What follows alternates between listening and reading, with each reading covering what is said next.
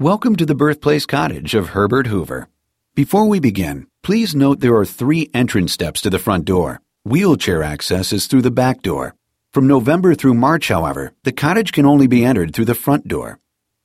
Like any couple just starting out, 21-year-old Hulda Minthorn and 23-year-old Jesse Hoover were eager to have a place to call their own.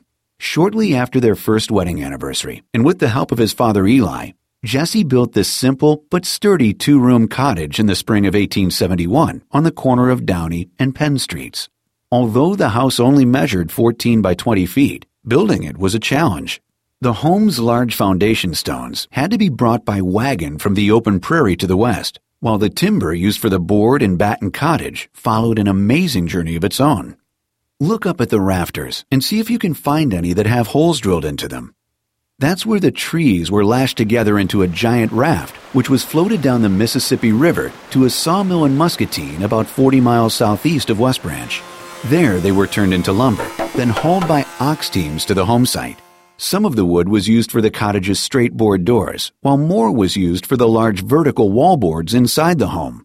Did you know that during the cottage's restoration, architects found strips of cotton fabric stuffed between the seams?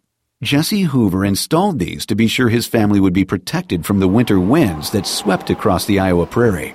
The small 12-pane windows also help by preventing too much heat from escaping the cottage. Hulda soon set about arranging the home to suit herself, both inside and out. A chicken coop provided fresh eggs. She grew her vegetable garden behind the cottage, while flower gardens of marigolds, peonies, and snapdragons filled the front and side yards. And just like today, seeds, cuttings, and bulbs were traded with family and friends. The dark red double-petaled tulips that once grew here came from the bulbs Hulda's mother had brought with her from Canada. Looking around this house, you may think the Hoover family was poor, but their prudent spending, strong work ethic, and resourceful ways were actually a reflection of their Quaker beliefs. With that in mind, you can understand why Herbert Hoover was inspired to write these heartfelt words in his memoirs.